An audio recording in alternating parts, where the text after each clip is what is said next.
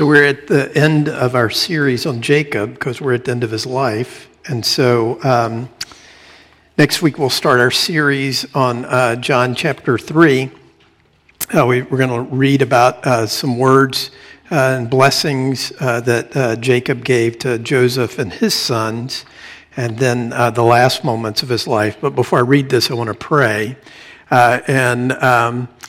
Typically, what I pray before the sermon, just for you to be paying attention, the Spirit to give you eyes and ears, and give me words that He would press that on us. I also want to pray this morning. I don't know if you follow the news very carefully, and I only do this, pray about news items when they're particularly something I think we should pray about. I don't know if you've heard about this or not, but there's a city in America today with 170,000 people in it, and there's no water. Jackson, Mississippi. Have you heard that? I used to live in Jackson. I lived there for 4 years, and it's hot. It's always hot in Jackson. And,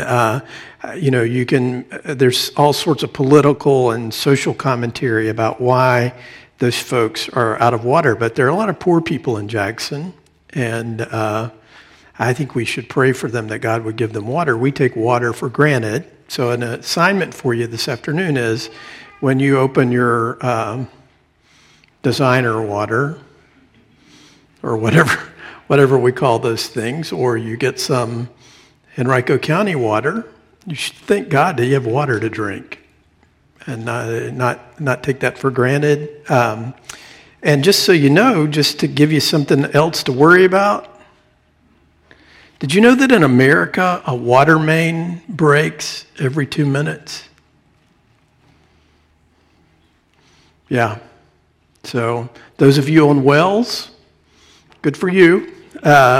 You pray for the rest of us who are dependent on municipal waterworks. So in light of that, let me pray, and then we'll read the text. Father, we thank you today that you're the giver of life. As we've already read this morning in the worship service, that you watered the desert so that it would spring forth in life. And so we pray for folks in Jackson today that you would restore water to them, that you would protect life, that you would be good to those people and care and provide for them. Lord, we thank you that water is a gift, and we thank you that we have it, at least for now, in abundance here. And so I pray that you would make us grateful, make us mindful even of something as simple as water is a great gift from you. Pray that you would be gracious and quickly restore the water to those folks living there in Mississippi, that you would bless them and provide for them. And so now, Lord, as we look at your servant Jacob, we look at the closing days of his life, the blessing of his grandsons, I pray that you would help us. In the name of the Father, Son, and Holy Spirit. Amen. Genesis 48, and then we'll look over at Genesis 49, 28 through 33. The text is in the bulletin and also up on the screens behind me. This is God's word. We should hear it and respond to it as such this morning. After this, Joseph was told, "Behold, your father is ill." So he took with him his two sons, Manasseh and Ephraim, and it was told to Jacob, "Your son Joseph has come to you." Then Israel summoned his strength and sat up in bed. And Jacob said to Joseph, "God Almighty appeared to me at Luz in the land of Canaan and blessed me, and said to me, Behold, I will make you fruitful and multiply you, and I will make of you a company of peoples, and will give this land to your offspring after you for an everlasting possession. And now your two sons, who were born to you in the land of Egypt, before I came to you in Egypt, are mine. Ephraim and Manasseh shall be mine, as Reuben and Simeon are. And the children that you fathered after them shall be yours. They shall be called by the name of their brothers in their inheritance. As for me, when I came from Paddan, to my sorrow, Rachel died in the land of Canaan on the way, when there was still some distance to go to Ephrath. And I buried her there on the way to Ephrath, that is Bethlehem. And when Israel saw Joseph's sons, he said, "Who are these?" And Joseph said to his father, "They are my sons whom God has given me here." And he said, "Bring them to me, please, that I may bless them." Now the eyes of Israel were dim with age, so that he could not see. So Joseph brought them near him, and he kissed them and embraced them. And Israel said to Joseph, "I never expected to see your face. And behold, God has let me see your offspring also." Then Joseph removed them from his knees, and he bowed himself with his face to the earth. And Joseph took them both, Ephraim in his right hand, towards Ephraim in his right hand towards Israel's left hand, and Manasseh in his left hand toward Israel's right hand, and brought them near to him. And Israel stretched out his right hand and laid it on the head of Ephraim, who was the younger, and his left hand on the hand of Manasseh, crossing his hands, for Manasseh was the firstborn. And he blessed Joseph and said, "The God before whom my fathers Abraham and Isaac walked, the God who has been my shepherd all my life long to this day, the angel who has redeemed me from all evil, bless the boys. And in them let my name be carried on in the name of my fathers Abraham and Isaac, and let them grow into a multitude in the midst of the earth." When Joseph saw that his father laid his right hand on the head of Ephraim, that displeased him. And he took his father's hand to move it from Ephraim's head to Manasseh's head. And Joseph said to his father, "Not this way, my father. Since this one is the firstborn, put your right hand on his head." But his father refused and said, "I know, my son, I know. He also shall become a people, and he also shall be great. Nevertheless, his younger brother shall be greater than he, and his offspring shall become a multitude of nations." So he blessed them that day, saying, "By you Israel will pronounce blessing, saying, God made you as Ephraim and as Manasseh." Thus he put Ephraim before Manasseh. Then Israel said to Joseph, "Behold, I'm about to die, but God will be with you, and will bring you again to the land of your fathers. Moreover, I have given to you, rather than to your brothers, one mountain slope that I took from the hand of the Amorites, with my sword and with my bow." And then 49:28 and following. All these are the 12 tribes of Israel. This is what their father said to them as he blessed them, blessing each with the blessing suitable to him. Then he commanded them and said to them, "I am to be gathered to my people. Bury me with my fathers in the cave that is in the field of Ephron the Hittite, in the cave that is in the field of Machpelah to the east of Mamre in the land of Canaan, which Abraham bought with the field from Ephron the Hittite to possess as a burying place. There they buried Abraham and Sarah his wife. There they buried Isaac and Rebekah his wife. And there I buried Leah. The field and the cave that is in it were bought from the Hittites." And then Jacob finished commanding his sons. He drew up his feet into the bed and breathed his last, and was gathered to his people. We live in a culture that values youth. I run into this all the time in my own family, when one of the kids will say, talk about something that everybody knows about except me. And they're like, I'm like, who is this person? What is this? And they, because pop culture of the moment is the way you get credibility with people, right? And so we value what is new, what is young. Old is bad. And old people, well, they're not bad, but, you put them over here and you don't pay them much mind, right?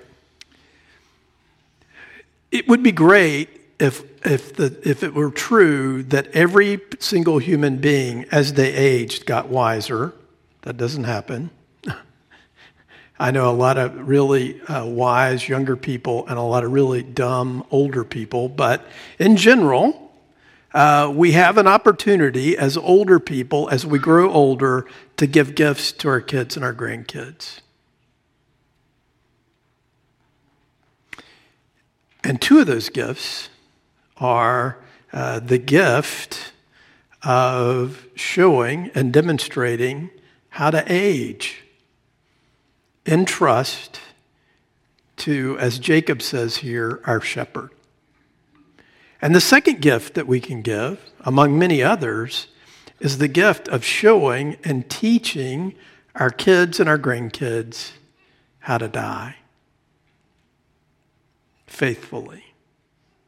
Now, it's a funny thing to talk about that, and you may be thinking, oh, gee, this is such a dark thing to talk about on Labor Day weekend. I don't want to, what are we talking about? But this story is actually full of light and full of life. And it's full of faith, and it's full of hope. And I think it's good for us to take the time today to think a little bit about this and to unpack some of this as we engage with the text. Because one of the things that we've noted about Jacob across his life is, for many parts of his life and many of the episodes that we've looked at, faith was not a big part of who he was. He was grasping after the promises of God in such a way that he lost his integrity, and that his mother lost her integrity in the way in which they tricked Isaac and stole from Esau. And so as we think about this, what we see is at the end of his life, Jacob can look back across his life and look forward into the future. And in both of those paths, what he sees is the goodness and the faithfulness of God to give and to provide and to care for him. And so it's a great gift for us to look at this. So at the end of his life, Jacob is just full of faith. And even as he continues the trend here that you'll notice, he blesses the younger, gives him a bigger blessing, and has a bigger promise for his future than he does for the younger when Joseph presents his sons to him. And so it's just a wonderful picture for us, right? I mean, one of the things that is so precious to any of us is if we live long enough, we will have the opportunity to be with folks when they pass. And it is a great thing for us when we have that opportunity to do a couple of things like what Jacob is doing here. And that is to see that we have a responsibility to bless the people that we love.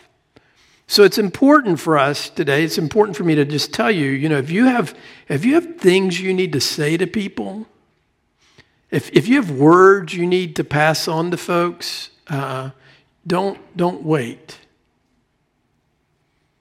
Don't wait. Tell them.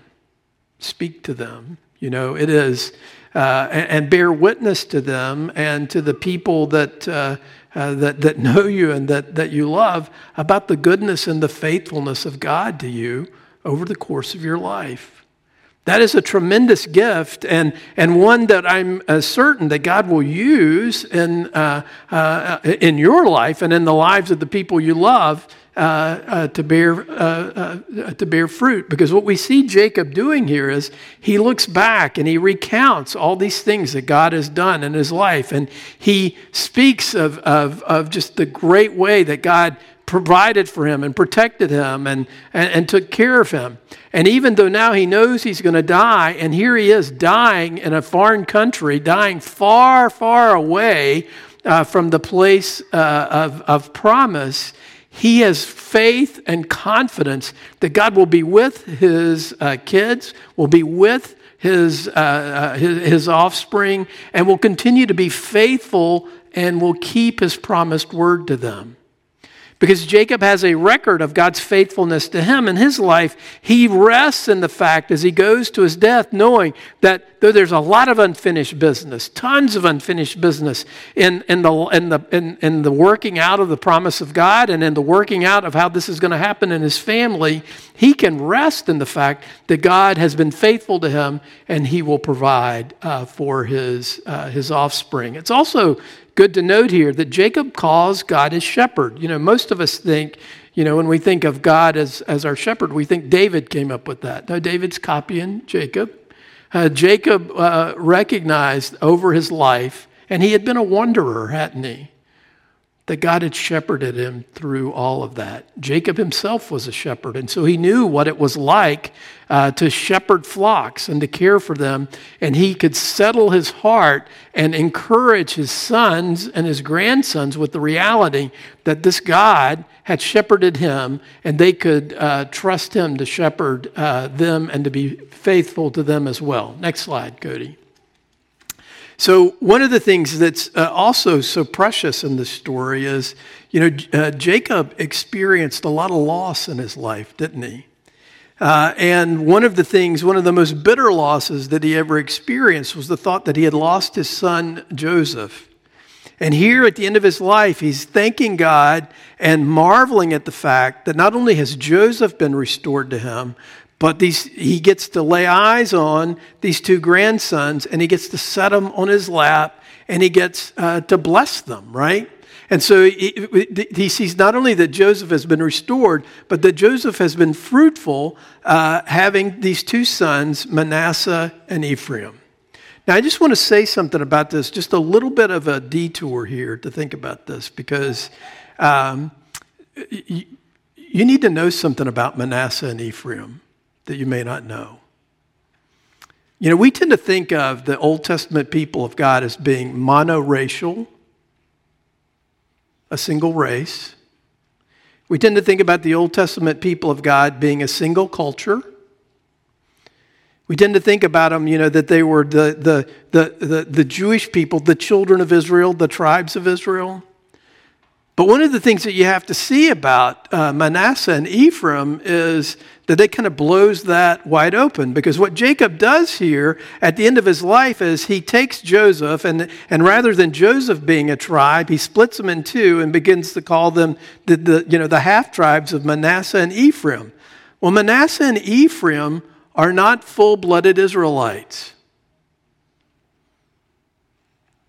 What we read in chapter 41 is that Pharaoh said to Joseph, "I am Pharaoh, but without your word, no one will lift a hand or foot in all of Egypt." Pharaoh gave Joseph the name Zaphenath-Paneah and gave him Asenath, daughter of Potipharah, priest of On, to be his wife. And Joseph went throughout the land of Egypt. Next slide, Cody. And before the years of famine came, two sons were born to Joseph by Asenath, daughter of Potipharah, priest of On. Joseph named his firstborn Manasseh and said, "It is because God has made me forget all my trouble and all my father's household." The second son he named Ephraim and said, "It is because God has made me fruitful in the land of my suffering." So whatever else we may think about the Old Testament people of God, here is the tribe of Manasseh, the tribe of Ephraim, and through that tribe runs the blood of Egypt. Okay, so one of the things that we have to see about this, I don't know, things morphed, I'm sure, over time, and I'm sure people began to think, wrongly about this. But the promise of God that he made to Adam in the garden, that through their seed all of the world would be blessed, we're beginning to see that the blessing of God wasn't just limited to this family, that through the providence of God, the fact that Joseph ends up in Egypt, he marries an Egyptian woman, and he has sons who are half Egyptian. So engrafted now into the family of Jacob is two Egyptian, at least half Egyptian boys, Manasseh and Ephraim. And so one of the things that you have to see about that is that the tribes of Israel would forever contain, Egyptian blood in it. And so the promise was not ethnically or racially limited. Now, it's fascinating to think about this, because we tend to think of Egypt as being Middle Eastern, but Egypt's actually on the continent of Africa.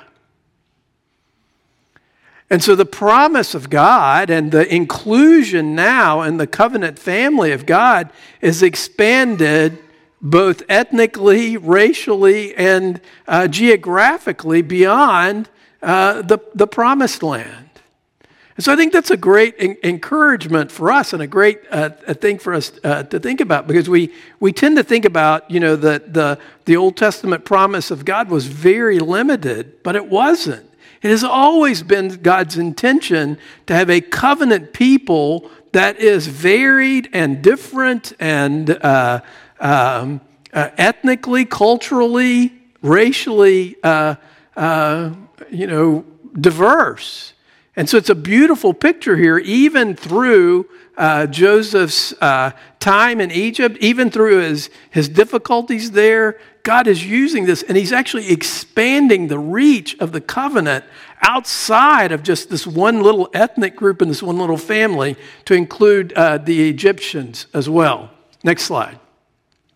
And what we see here is that Jacob actually adopts them. That's what he means when he says, they'll be mine. It doesn't mean that, here on his deathbed, he's going to take over responsibility. No, they're his in the sense that now they will inherit what was Jacob's, that they'll get a share in the promised land. So I think that's a beautiful thing for us to see and to take heart in, that God's heart has always been has always been big, and much bigger probably than we think or we could ever dream. The second thing that I want you to note about these words that Jacob is saying, this jumped out at me when I was reading the text this week and studying this, is he's given this blessing to the boys there in chapter 48, and he says, and the children that you fathered after them shall be yours. They shall be called by the name of their brothers and their inheritance. As for me, when I came from Paddan, to my sorrow, Rachel died in the land of Canaan on the way, when there was still some distance to go to Ephrath, and I buried her there on the way to Ephrath, that is, Bethlehem. So Jacob's at the end of his life, and as he's recounting the faithfulness and the goodness of God, he also remembers his sorrow. I mean, look what he says there. To my sorrow, Rachel died in the land of Canaan. Listen, if you live long enough, you're going to lose.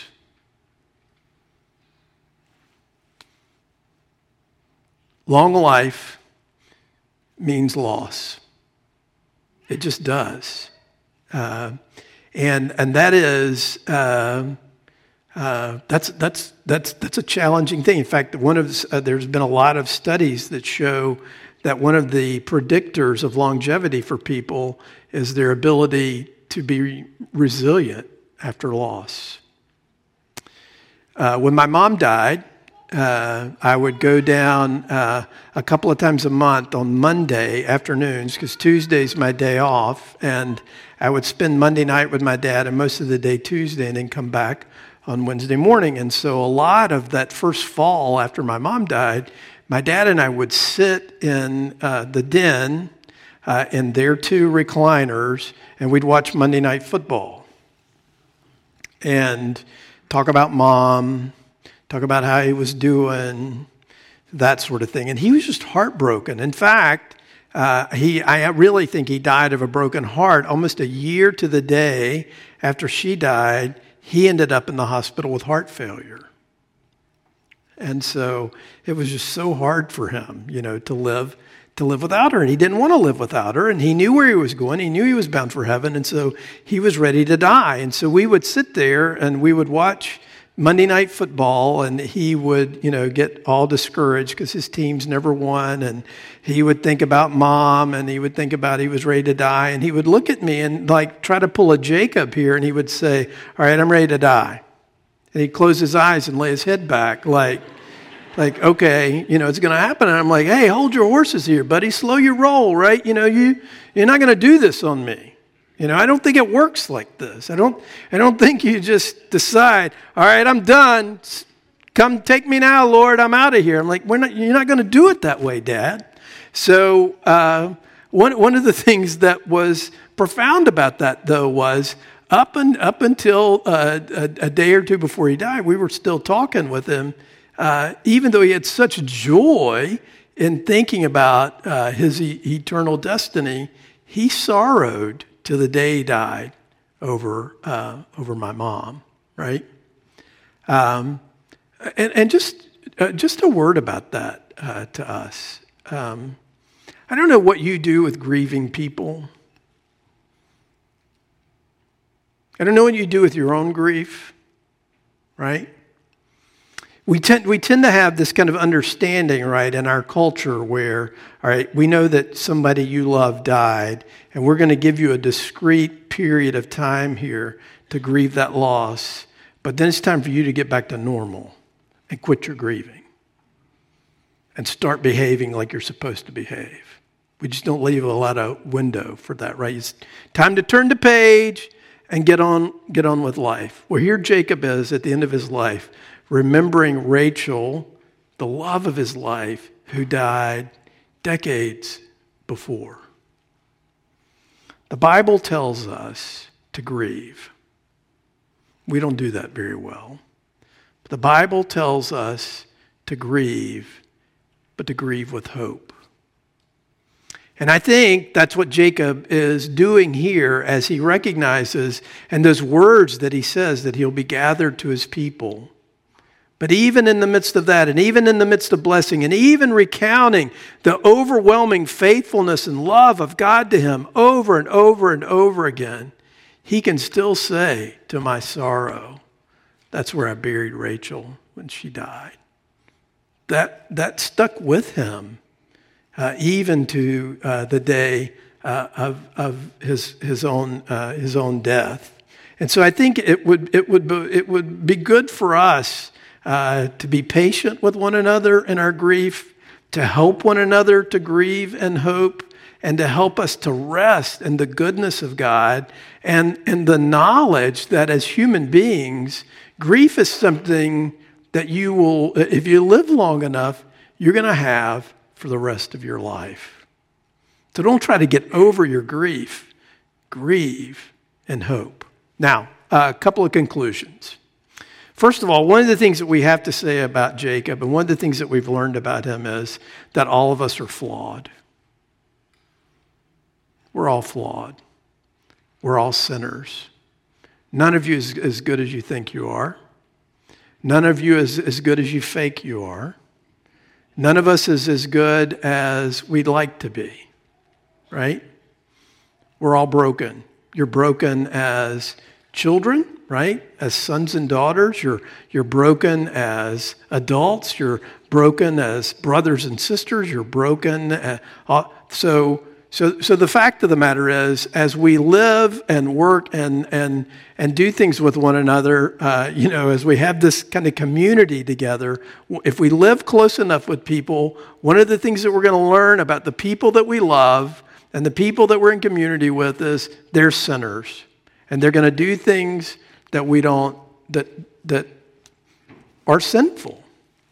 I talk about my dad a lot, about what a great example he was to me of faith. But when he was dying, my brother and I were with him one night, and we were remembering things that we did together as we were growing up. And one of the things we remembered is we had this old Ford tractor that never started. Seemed like we could never get it going the way we wanted to, and my dad and my brother and I were trying to get it started one day, and we were trying to jump a battery and get it going, and it wouldn't. And my dad was very stubborn about getting the tractor started, and we did it, and the jumper cables got so hot that the plastic on them started to melt. And so I pointed that out. I'm like, "Hey, Dad, this jumper cable's starting to smoke." And he was like, "You're right." And he grabbed it and he threw it down in the floor of the barn, and it fell on some hay. And Dad stomped off, and I'm looking there, and the hay's catching on fire. And so I'm like, wait, come back. Like, you're going to burn the barn down. And then he said something inappropriate about how that would be fine with him. And so, we were laughing about that, just a few days before he died, and because that made an impact on me. I was like, "Geez, you're scaring me." So the fact of the matter is, at the end of our lives, one of the things that we recognize is our flaws, and that the people we loved are flawed too, and that our hope in this life and for the next is not in our record, or not in our living well or even dying well, but our hope in these times is in the God who has been faithful to us, in Jesus Christ, who has atoned for our sins, who's done this work, who's made his promise and kept his promise to us through our whole lives. And so because all of us are flawed, we have an opportunity to bear witness to one another, to the grace of God and the way in which we forbear with one another. Secondly, faith looks forward and also backwards, and in so doing, we can have confidence. Jacob's about to die, and he's about to leave his family in Egypt, far away from the promised land. But Jacob has every confidence because God had been faithful to him, had cared for him, had provided for him, had challenged him, had knocked his hip out of socket, all of those things, that God would see to it that he would be faithful to the generations that came after. And though there would be years of slavery, God would remember his promise and he would deliver his people. There's a lot of fear among you, a lot of anxiety about the future.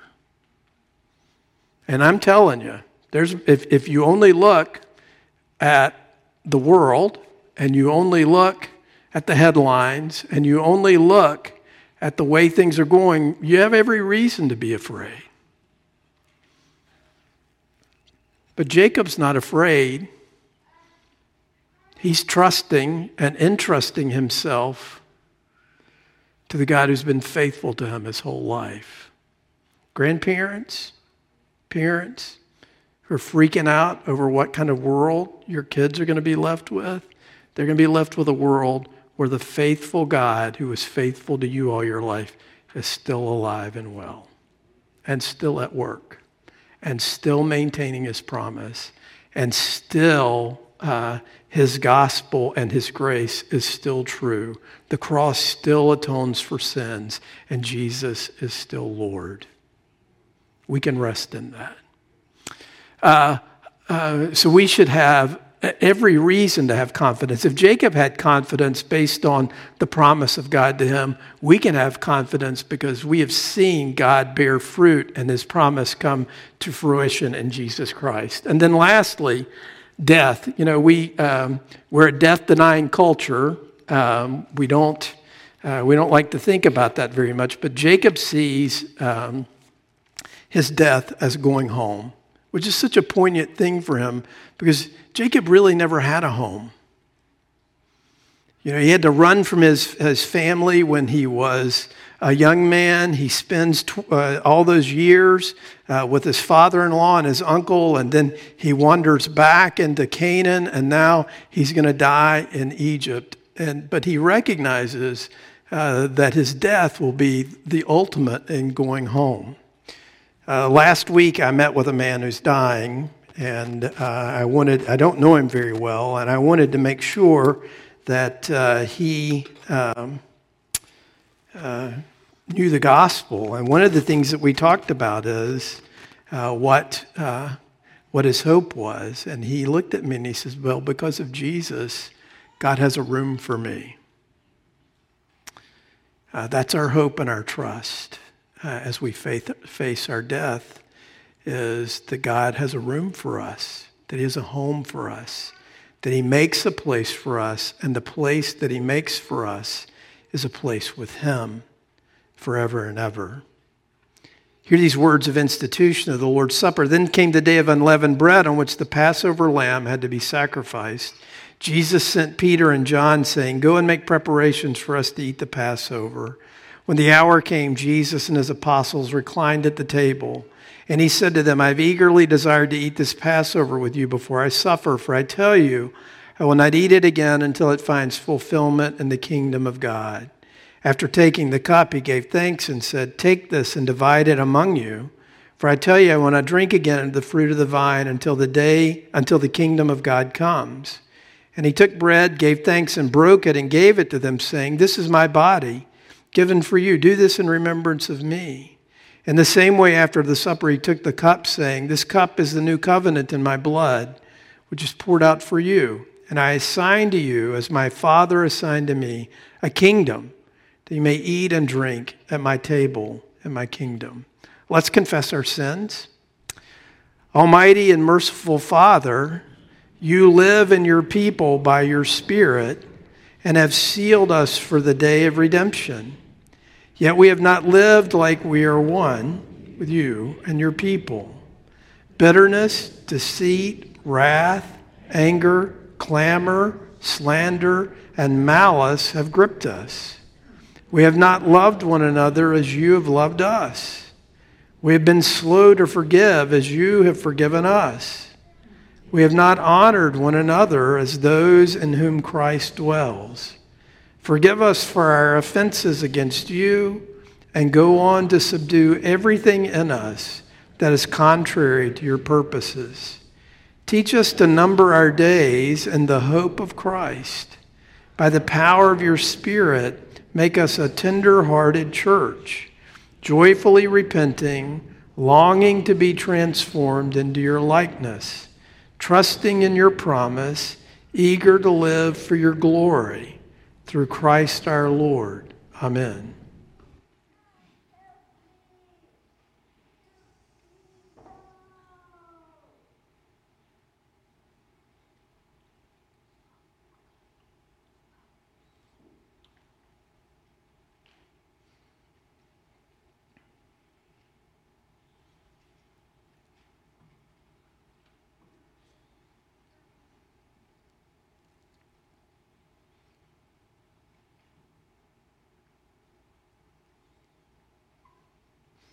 Brothers and sisters, hear these words of encouragement. See what kind of love the Father's given to us, that we should be called children of God, and so we are. We know that when he appears, we shall be like him, because we shall see him as he is.